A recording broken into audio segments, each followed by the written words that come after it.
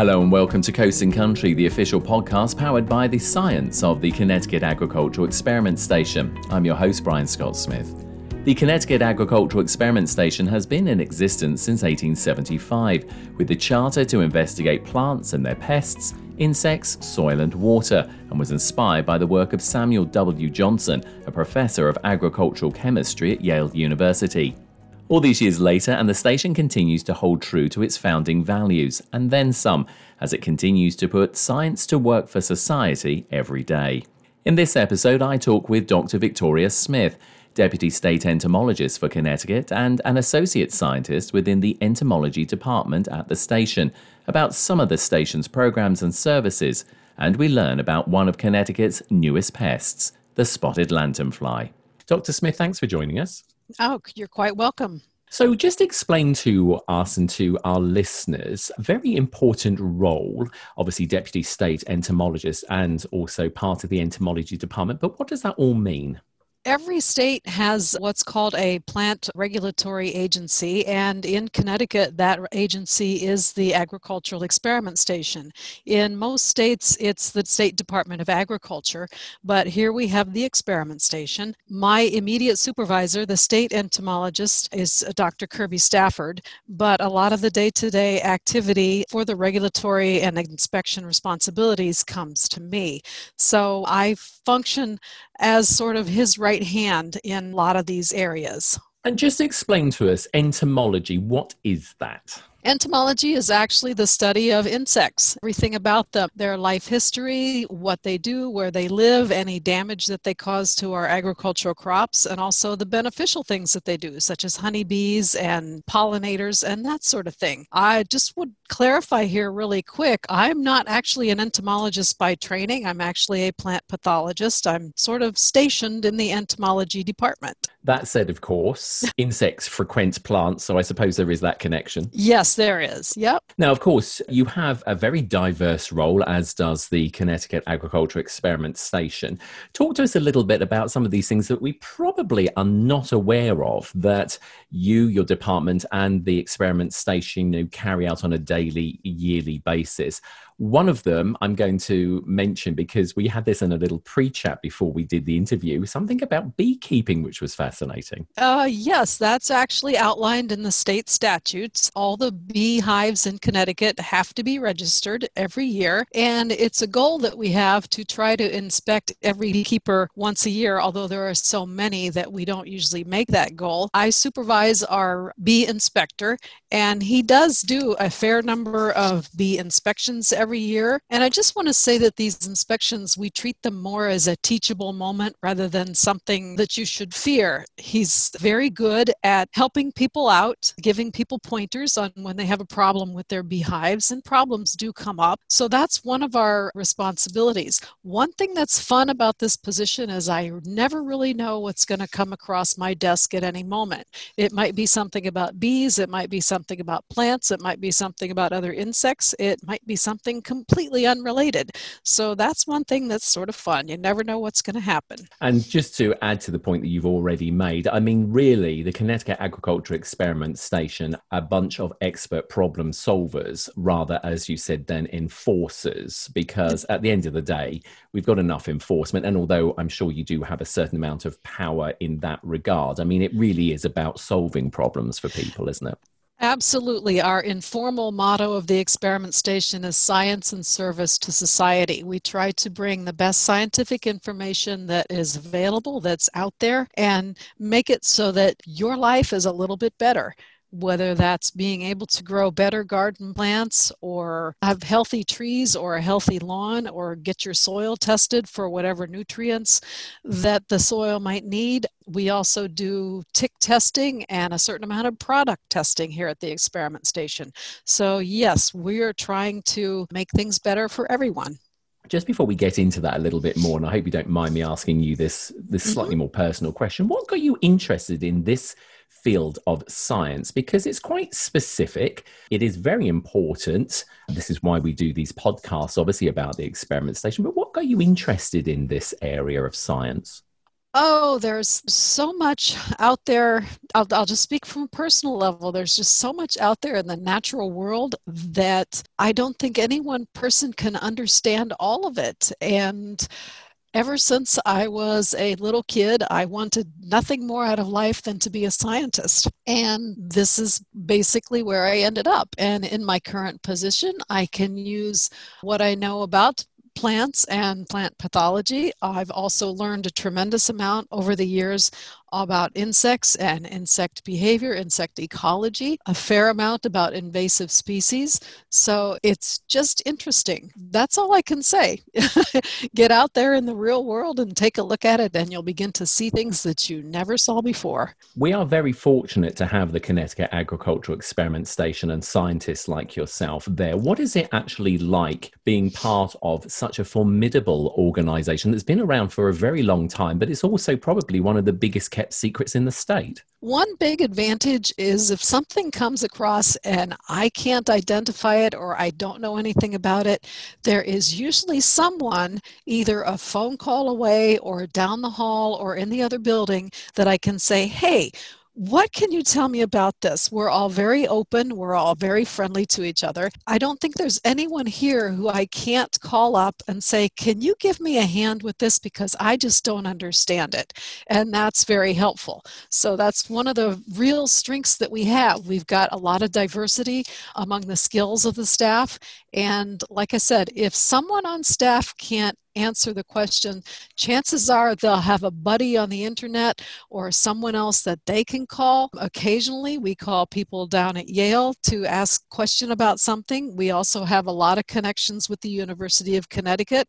And I also rely on a number of experts from USDA and from the U.S. Forest Service. So there's quite a large network of people that we can tap their expertise, and that is really wonderful.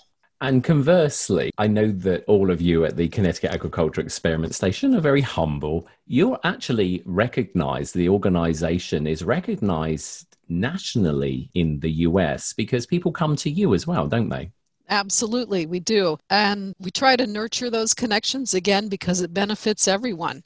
Talk to us a little bit more about, obviously, some of this other work that you do, nurseries in particular. So we're sort of getting into the field of your interest, which is plants. What do you do with the nurseries here in Connecticut? Well, we do several different functions with the nurseries. Like I said earlier, just like all the beekeepers have to register by state statute, all the nursery growers and the nursery dealers also are required by state statute to register their businesses every year. We try to get out to all of the nurseries at least once a year to do a yearly inspection. And again, we treat this more as a learning experience rather than something that is related to enforcement. We tell them, what insect pests we're seeing, occasionally what weed problems we're seeing in their nurseries, basically give them ideas as to how they can grow the plants better and have a better product. The nursery industry in Connecticut is very large. It's reported to be in the millions of dollars worth of value, and the nursery industry also employs some 40,000 people.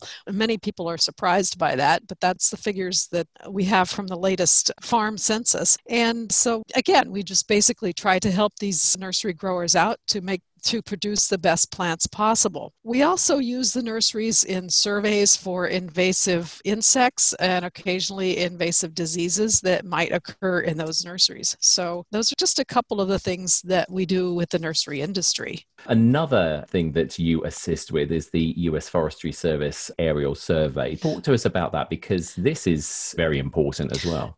That's something that we do with a cooperative agreement with the U.S. Forest Service. We, every summer, well, not last summer because of virus restrictions, but usually in the summer, we spend several days, usually about 40 hours of flying time, crisscrossing the state in a small aircraft, and we map any damage that we see in the forest. This started years and years ago when the state was suffering from severe gypsy moth outbreaks. However, now we map gypsy moth, we map drought, we map any damage from tropical storms or from hurricanes or tornadoes, basically anything that we can see from the air. We do this in cooperation with the Connecticut wing of Civil Air Patrol, an air auxiliary function. They usually do things like search and rescue and drug interdiction, but with us, we do forest survey, which is sort of fun. Again, last year we did not accomplish that because it's impossible to social distance in a 4-foot wide cockpit of a plane. And we're hoping this year we'll be able to do that, but we don't know. It all depends on what the status of the virus restrictions are this year. So that's another function that we do. So it takes a bit of training and practice to be able to do this, but once you learn it, it's really kind of funny because you can be driving down the highway and basically identifying trees by their shape and color at 60 miles an hour because you're so accustomed to seeing them from the air. I was going to say, are you ever off duty, you and the scientists? Because when you do this, it sort of becomes second nature, really. It actually does. It's really kind of funny because somebody will say, oh, look at that tree over there. And I say, oh, yeah, that's a sugar maple. Well, how do you know that's a sugar maple? Well, I just know it. Becomes sort of like recognizing your friends' faces. Now, another very important thing is you do a sort of like commodities for export, because people forget that, Connecticut does export things as well as import them. Explain to us what this particular service is about. Correct. We do that in cooperation with the United States Department of Agriculture, USDA. On their behalf, we certify commodities for export from the state, and we also certify commodities that are crossing state lines. Last year, we certified over 500 loads of plant material to other countries. Now, by this, I mean a lot of it was nursery stock going to Canada. A lot of it was seeds going to European countries. One of our biggest exports, believe it or not, is tobacco. Connecticut ranks 8th in the U.S. in exports of tobacco. A lot of that is very fine quality tobacco leaf that is grown to wrap cigars. Most of that goes to Honduras, Dominican Republic, and Nicaragua. Again, we never know what commodity is going to come across the desk to be exported. In terms of interstate exports, a tremendous amount of seeds goes to Puerto Rico. Puerto Rico is considered basically another U.S. state in terms of regulatory affairs. It is a U.S. territory, so it doesn't require an international certificate, but an interstate certificate. We also have a fair number of businesses that have started up just in the last year or so that export specialty houseplants to other states. And they are doing a booming business this year. I think we're close to 100 of those certificates that we've issued so far in 2021, so quite a number. And again, people don't think of this. Wow, Connecticut is an exporter. Yes, we are. The other thing I just wanted to ask you, we've mentioned export. Do you also, if anything's imported, do you get involved in that at all? Nope, we don't do any of that. Customs and Border Protection handles imports. We've talked about these important services, Doctor, that the Connecticut Agricultural Experiment Station carries out. You sort of mentioned one of the pests a little bit earlier with the gypsy moth when we were talking about the U.S. Forestry Aerial Survey. But of course, constantly having new pests and critters sort of come into the state, which clearly you're keeping an eye on. One of them is, I think, called the spotted lanternfly. Why is that causing such concern? The spotted lanternfly is sort of the new kid on the block. This insect is native to China and India and those areas in Asia. It appeared in a stone yard in Pennsylvania in 2014, and since then has been spreading to many other areas in Pennsylvania and to several other states. Spotted lanternfly is an interesting insect in that it's basically a giant leafhopper. And if you know anything about giant leafhoppers, you know that they suck the juices out of plants. They don't chew. They're basically a sucking insect. And they also have a fairly nasty, disgusting liquid excrement, euphemistically referred to as honeydew. And we'll get to those in just a minute. The real danger with spotted lanternfly is that it lays eggs on basically anything. Some insects are very picky about what they'll lay eggs on. Spotted lanternfly is not. If it stands still long enough, the spotted lanternfly will lay eggs on it. The other problem with that is the eggs look like just a smear of mud or a piece of lichen. They don't look like anything that would be a threat. And this is one way that the insect gets around. These egg masses, there may be 80 to 100 eggs in each egg mass. These egg masses can get transported on trucks, on vehicles, on containers, on products, anywhere in the country, and no one would notice them, and that can spread the insect around. Now, the damage to the agricultural crops that this insect causes, again, it's a sucking insect. It causes tremendous damage to grapevines. It has also been reported to cause damage on hops. So those are two crops that are near and dear to everyone, because from grapevines come wine and from hops comes beer. So if you like your wine and you like your beer, you've got something to be concerned about with the spotted lanternfly. It also has been reported to cause crop damage on other plants as well, such as fruit crops and that sort of thing. But by far, the biggest damage is to grapevines. There's a growing small vineyard industry in Connecticut that should be very concerned about spotted lanternfly. Now, if you'll remember too, I said that the spotted lanternfly's other problem is this liquid excrement, this honeydew. The honeydew is very high in sugar. That's because the insect is sucking the nice sugary sap out of the plants, is also excreting the sugar. When you get huge masses of the spotted lanternfly, which can occur in high populations, there's a lot of excrement. There's a lot of honeydew. And there's a black fungus that grows on the honeydew, uses it as a food source, called sooty mold. The sooty mold can absolutely coat surfaces. It can coat grass and kill the grass. It can kill small plants. So the insect is not directly killing the grass, but the sooty mold that grows on its excrement is.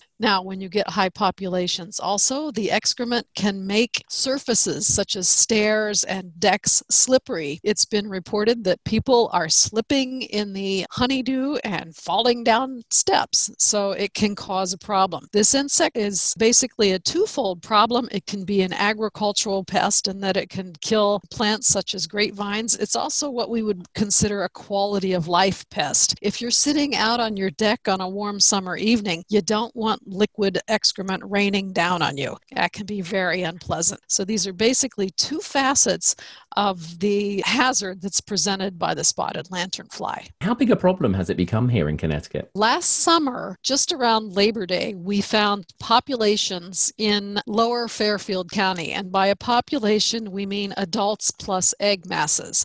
So they were actively reproducing in Lower Fairfield County. There also have been reports of what we call interceptions, basically one insect alive or dead at several other locations. But we do know that we have populations in Lower Fairfield County. We feel that this is just the tip of the iceberg, or maybe the first wave in a tsunami, that the insect is very likely to spread from those locations. One thing that I want to point out, we did find several populations. The thing that wakes me up at 3 a.m. is the idea that we didn't find some populations. So we're sure that there are probably some out there that we didn't find, and probably will find them this year. Clearly, it's a situation, as you say, should concern everybody. It doesn't matter if they're in business. It should concern all of us as residents of Connecticut. This little pest is actually quite identifiable, though, isn't it? Yes, it is. The picture, if you do an internet search on spotted lanternfly, you'll see a picture of a fairly spectacular, very pretty insect that looks vaguely like a butterfly. It has a pair of wings in the front that are tan and black spotted, and another pair of wings in the rear that are red and black spotted, and a yellow and black abdomen. Now, it's very seldom out in nature that you're going to see the insect looking like that. Most of the time, you're going to see it sitting quietly with its wings folded. You'll only see the tan and black spotted wings. The nymphs, the initial stages of the insect, are also fairly distinctive. They don't look like any of our native insects. The first and second instar or life stage of the nymphs are black and white, and they move very rapidly. The third instar of the nymphs, the third stage, right before they become adults, is a fairly spectacular red, black, and white spotted insect that's about the size of my little finger, about 3/8 of an inch long. So they're fairly spectacular, and one thing that's great about this insect, it is very easy to identify because it doesn't look like anything else that we have in our native complement of insects. One question to put to you, does it have any sort of natural predators that we're aware of? Well, in fact, I just saw a webinar. There are a number of little tiny wasp species that do lay their eggs in the egg masses of spotted lanternflies. So there may be some predators out there. Again, this is a fairly new pest for this continent. So a lot of this information is very preliminary, but that does give hope. If we can find some predators of the egg masses, that would be a great thing to cut down on the population. It's not been recorded that any birds will feed on these insects, so I don't know if we can depend on that, but there is hope for these egg mass predators. Now, when I say wasps, people will think, oh my gosh, it's going to sting me. No, these wasps are very tiny. You'd need a magnifying glass to find them, and they're not going to sting you. They're just too little and too tiny, and you're probably not even going to notice them. If we have a property, a garden or whatever, and we're looking after it, and we spot like these pests and bugs, we have a tendency to get the old insecticide out and deal with them. What would you sort of like advise to people? Should we sort of like be looking at these things a little bit more closely? And if we have any concerns, should we be contacting the station? Absolutely. That's another thing that we do is we answer a tremendous number of public inquiries every year.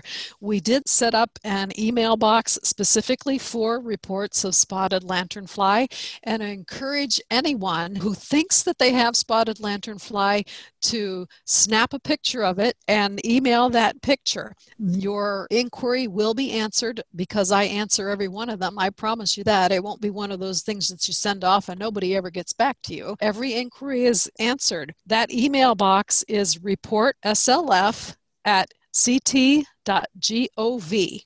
And the other important thing to ask you as well is, I suppose, one, of course, that would be great that people send their photos, etc., to you.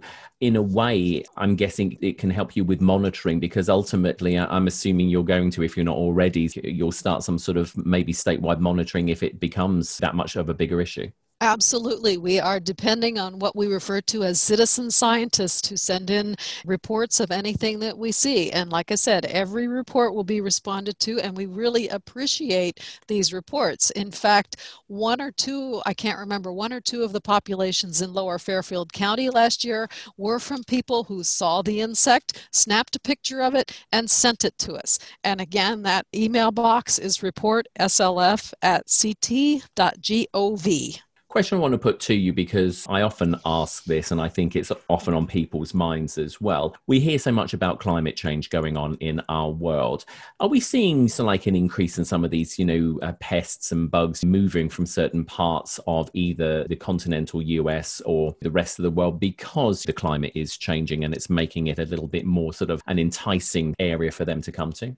Yes, we are seeing some of that. There are locations in Connecticut where kudzu, which is an invasive plant very common in the South, formerly the kudzu wouldn't survive the winters here, but now we have locations where it does survive. I think we're going to start seeing more range expansion of some of these invasive insects and invasive plants in the future. I mean, to people listening, they're probably going to think, oh, well, why is that necessarily a big issue? So the question is, why is that an issue? Well, we'd like to maintain our populations of our native plants, first of all.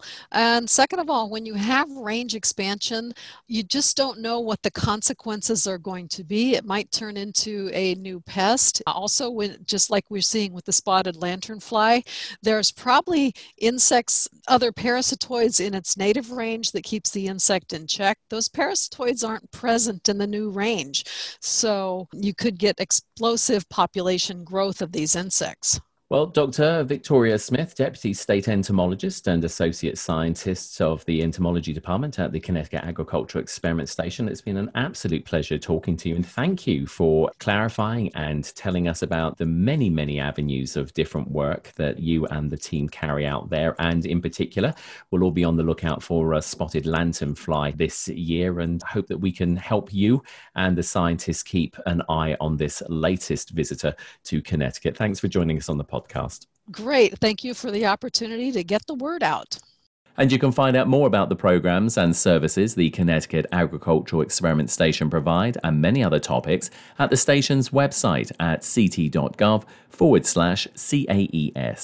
That's all from this edition of Coast and Country. Thank you for listening, and we'll be dishing up another serving of science very soon.